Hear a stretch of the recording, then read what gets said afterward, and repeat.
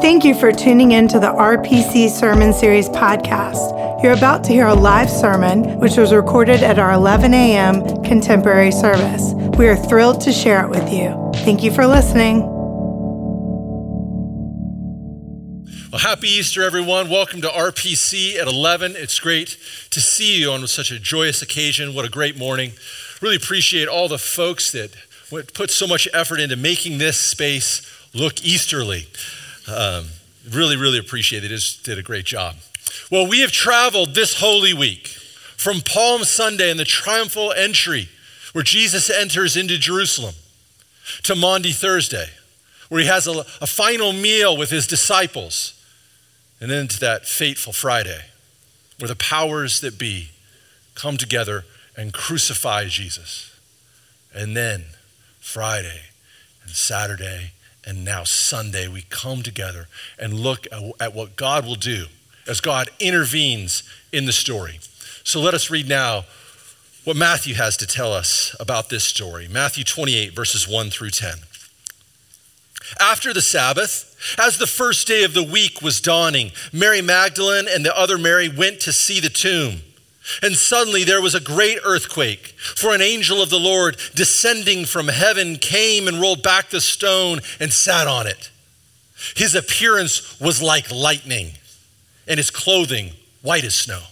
For fear of him, the guards shook and became like dead men. But the angel said to the woman, "Do not be afraid. I know that you are looking for Jesus who was crucified. He is not here, for he has been raised, as he said. Come, see the place where he lay. Then go quickly and tell his disciples. He has been raised from the dead, and indeed he is going ahead of you to Galilee. There you will see him. This is my message for you." So they left the tomb quickly with fear and great joy and ran to tell his disciples. Suddenly, Jesus met them and said, "Greetings." And they came to him, took hold of his feet and worshiped him. Then Jesus said to them, "Do not be afraid. Go and tell my brothers to go to Galilee. There they will see me." This is the word of the Lord. Thanks be to God. Let us pray. Gracious and loving God, we thank you for this great story from Holy Scripture, and we ask that in the next few moments you might be our teacher, that you might speak a word to our hearts that only your Spirit can speak, or that we might know this God who raised Jesus from the dead. Now may the words of my mouth and the meditations of our hearts be acceptable in your sight, our rock and our Redeemer. Amen. I've never seen someone raised from the dead, but I've come close. Back when I was just out of college, I was dating this girl who had a pet bunny. I hated this bunny. It had been given to her by an ex-boyfriend. And I knew the ex-boyfriend wasn't very smart. How did I know that he wasn't very smart? Because the only name he could come up with for this bunny was Bunners. Bunners, really? That's as good as you could do? But this girl loved Bunners, so I tolerated him. One day, I'm hanging out with my buddy Joe, and I get this frantic phone call. She's crying on the other end of the line. She says, "Jeff, you need to come quickly. Bunners has fallen." I said, "Fallen from what?" She said, he fell off the deck. Now, I knew that she lived several stories up in an apartment building, and there was a sidewalk that ran below. I knew that this wasn't going to be pretty. And I wish I was a better person. But a slight smile did cross my face. Friends, in life, we will all fall at some point. As someone said, in this life, no one gets out alive. I don't know what it's going to come from, cancer, ALS, maybe old age. Maybe you'll wrestle with depression, anxiety, family strife. But eventually, all of us will confront that unholy trinity of disease, despair, and death itself. We will all fall from the safe ground to far below. Life will get us in the end. And Matthew tells us that these two women, these friends of Jesus, confront the fact that Jesus has died. They're the only ones that go to the tomb. Matthew writes, after the Sabbath, as the first day of the week was dawning, Mary Magdalene and the other Mary went to see the tomb. Mary Magdalene and the other Mary, they go to anoint the body of Jesus. They have witnessed the pain and agony of his crucifixion. They have wept, they have mourned. All their hopes, all of their dreams have come crashing down. They've fallen from on high. They've hit the reality of earth. As Joe and I arrived at the apartment, we walked over to where Bunners lay on the sidewalk. We picked him up. He was barely breathing. We put him in a blanket. Some blood was trickling from the side of his mouth. I had done a little calculation, and this was like if I fell from the top of the Statue of Liberty, came crashing down. My heart of stone began to soften as I held him. He was suffering. I was so worried. I was so scared. I didn't know what to do. And as these women come to pay their respects to Jesus, they're scared. All of their hopes, all of their dreams have come crashing down. See, Mary Magdalene, this is the first time she's actually mentioned in the Gospel of Matthew, but we know from the other Gospels that she had been following Jesus for many years. She'd actually been healed by him early in his ministry. And so her, with all of the crowds, had their hopes invested in this man that they hoped was the Messiah. And now he's been brutally tortured and crucified. We will all have to confront this reality of life, that we will fall and break. That no matter how high we climb, eventually we will come down. We even teach our children about this reality. It's true. Consider the nursery rhyme, Humpty Dumpty. Humpty Dumpty sat on a wall. Humpty Dumpty had a great fall. All the king's horses and all the king's men couldn't put Humpty together again. Or let's try Ring Around the Rosie. Ring around the rosy, a pocket full of posies. Ashes, ashes, we all fall down. Or how about Jack and Jill went up the hill to fetch a pail of water. Jack fell down, broke his crown, and what did Jill do? She came tumbling after. Hey kids, welcome to Earth. I mean, you try London Bridge came falling down. I don't even want to go into Rockabye Baby. I mean, that is just downright sick. But we will all fall down in life. In sorrow and despair, these two Marys come to the tomb, and then a great surprise suddenly happens. Matthew writes, and suddenly there was a great earthquake, for an angel of the Lord descending from heaven came and rolled back the stone and sat on it. What an entrance. Rolls back the stone and then sits on it. See, in order for these women to believe the good news of the resurrection, they need the stone to be rolled away. Like all of us, if we're going to come to believe in the resurrection of Jesus Christ, we're going to have some stones rolled away. I think we have good historical reasons to believe in the resurrection. I think there are some details in here. There's some evidence of why we can believe and trust in this miracle. It's not like resurrections were happening all the time in the ancient world. So stone number one that needs to be rolled away can be rolled away by the testimony of the women. At that time in the ancient world, women were not considered credible witnesses. They were not allowed to testify in a court of law. And so if Matthew was making up this story, He would not use the women as witnesses, but he just lays it out there and says, this is what happened. The women saw the stone rolled away. We need to roll away stone number 2. The resurrection changed the day these early Jews and later Christians would worship on. Notice what Matthew says. After the Sabbath, as the first day of the week was dawning. You see, Jews worship on the last day of the week, on Saturday.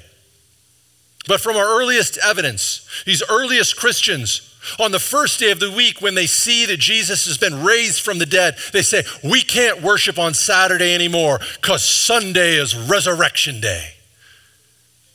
For 2,000 years, Christians have worshiped and come together on Sundays, the first day of the week, to point back to that original resurrection. Stone number 3, there were numerous witnesses. In one of our early letters that's in our Bible, the 1 Corinthians, the Apostle Paul writes to the church in Corinth. He gives them reasons of why they should believe in the resurrection. It occurs in chapter 15. He says, I handed on to you as of first importance what I in turn had received. That is, that Christ died for our sins in accordance with the scriptures, and that he was buried, and that he was raised on the third day in accordance with the scriptures, and that he appeared to Cephas or Peter, then to the 12. Then he appeared to more than 500 brothers and sisters at one time, most of whom are still alive, though some have died. Apostle Paul says, you don't believe? Well, go ask somebody. At one time, there were 500 witnesses that saw the risen Christ. They're still around. You can go ask them about what they experienced. It transformed their lives. That's stone number 4. We have the witness of changed lives. You know, many of these early Christians, these early followers of Jesus, paid the ultimate price because they believed in this story, that God raised Jesus from the dead. Folks like Peter and Paul, Stephen, numerous Christians were martyred for the faith, and they could courageously confront death. Why? Because they believed death didn't have the final word. Because they believed in what God had done in Jesus Christ, that God's resurrection light shined into the present. And so these early Christians, what did they do? They lived transformed lives. They started hospitals. They fed the poor. The outcasts of Roman society would come into the church. They would find value. They would be loved. They would find importance. Women, slaves, orphans, widows would come into the church. And there it exploded. Why? Because they believed death did not have the final word on any of their lives. But once you roll away the stone, you have to be like the women. You have to look in. You have to believe. The angel said to the women, verse 5, do not be afraid. I know that you are looking for Jesus who was crucified. He is not here, for he has been raised, as he said. Come see the place where he lay. The angels are saying, come look. He's not here. He's been raised. I know, it blows your mind, but this is what God has done. And then what do the angels say? Then go quickly and tell his disciples, he has been raised from the dead, and indeed he is going ahead of you to Galilee. There you will see him. This is my message for you. The angel says, don't just stand there, go and tell somebody. This message is too good to keep to yourself. Go and share the good news. Go share it with anyone who will listen. Some news is too good to keep for yourself. Joe and I had Bunners in the back seat of my car. We didn't know what to do. He was barely breathing. We were driving around trying to figure what we could do, and we see a 24-hour animal clinic on the road there, and so we pull into the parking lot and we go in. And a veterinarian, she comes over to us and she says, what do we have here? And I said, well, we have a bunny that fell off several stories off a deck onto a sidewalk. And she looks at me. I say, it's not my bunny and it's not my fault. She says, okay, well, let me have him. I said, I think we just need to put him out of his misery. So she takes him and she takes him into the back. And Joe and I sit there in the lobby and we are feeling so much anxiety, so much worry. We stay there for what seems like an eternity. Then the vet comes back out to get us. She says, I've got something I think you guys are going to want to see. So she walks us back. We've got our eyes closed. We're holding our breath. Oh, we're so worried. The attendant opens the door to the operating room, and we walk in, and we look there on the operating table is a bunny hopping around. And I look at the veterinarian and I say, is that the same rabbit? She says, indeed it is. And I'm watching him. And I say, well, where's the blood? She says, oh, well, he chipped his tooth in the fall. But don't worry, rabbit's teeth grow back. I said, are you kidding me? She says, no. And Joe and I are just standing there. We can't believe it. And then I kind of think through the situation, and I turn to Joe and I say, Joe, we're going to be heroes. We got to go tell somebody. Friends, over the years, I've talked to a lot of doctors, a lot of scientists, a lot of women and men of rationality. And there are some things you can't explain. There are some things in this life that are inexplicable. There's some things that when you encounter them, you just have to believe with your heart. And so Blaise Pascal says, the heart has reasons, reason does not know. There are some things, some questions that we can only ask and have an answer with the word God. The only explanation is a theological one. Why is there something rather than nothing? God created the heavens and the earth.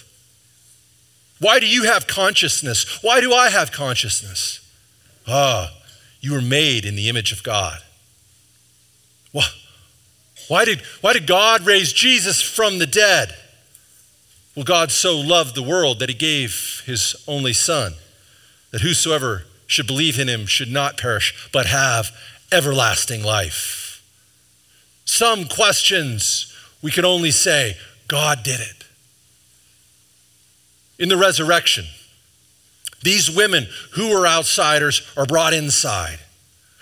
And they see and they witness and it transforms their lives. And they go and share that news and it transforms others' lives. The one who ate with tax collectors and sinners to represent the great grace of God has now been raised from the dead.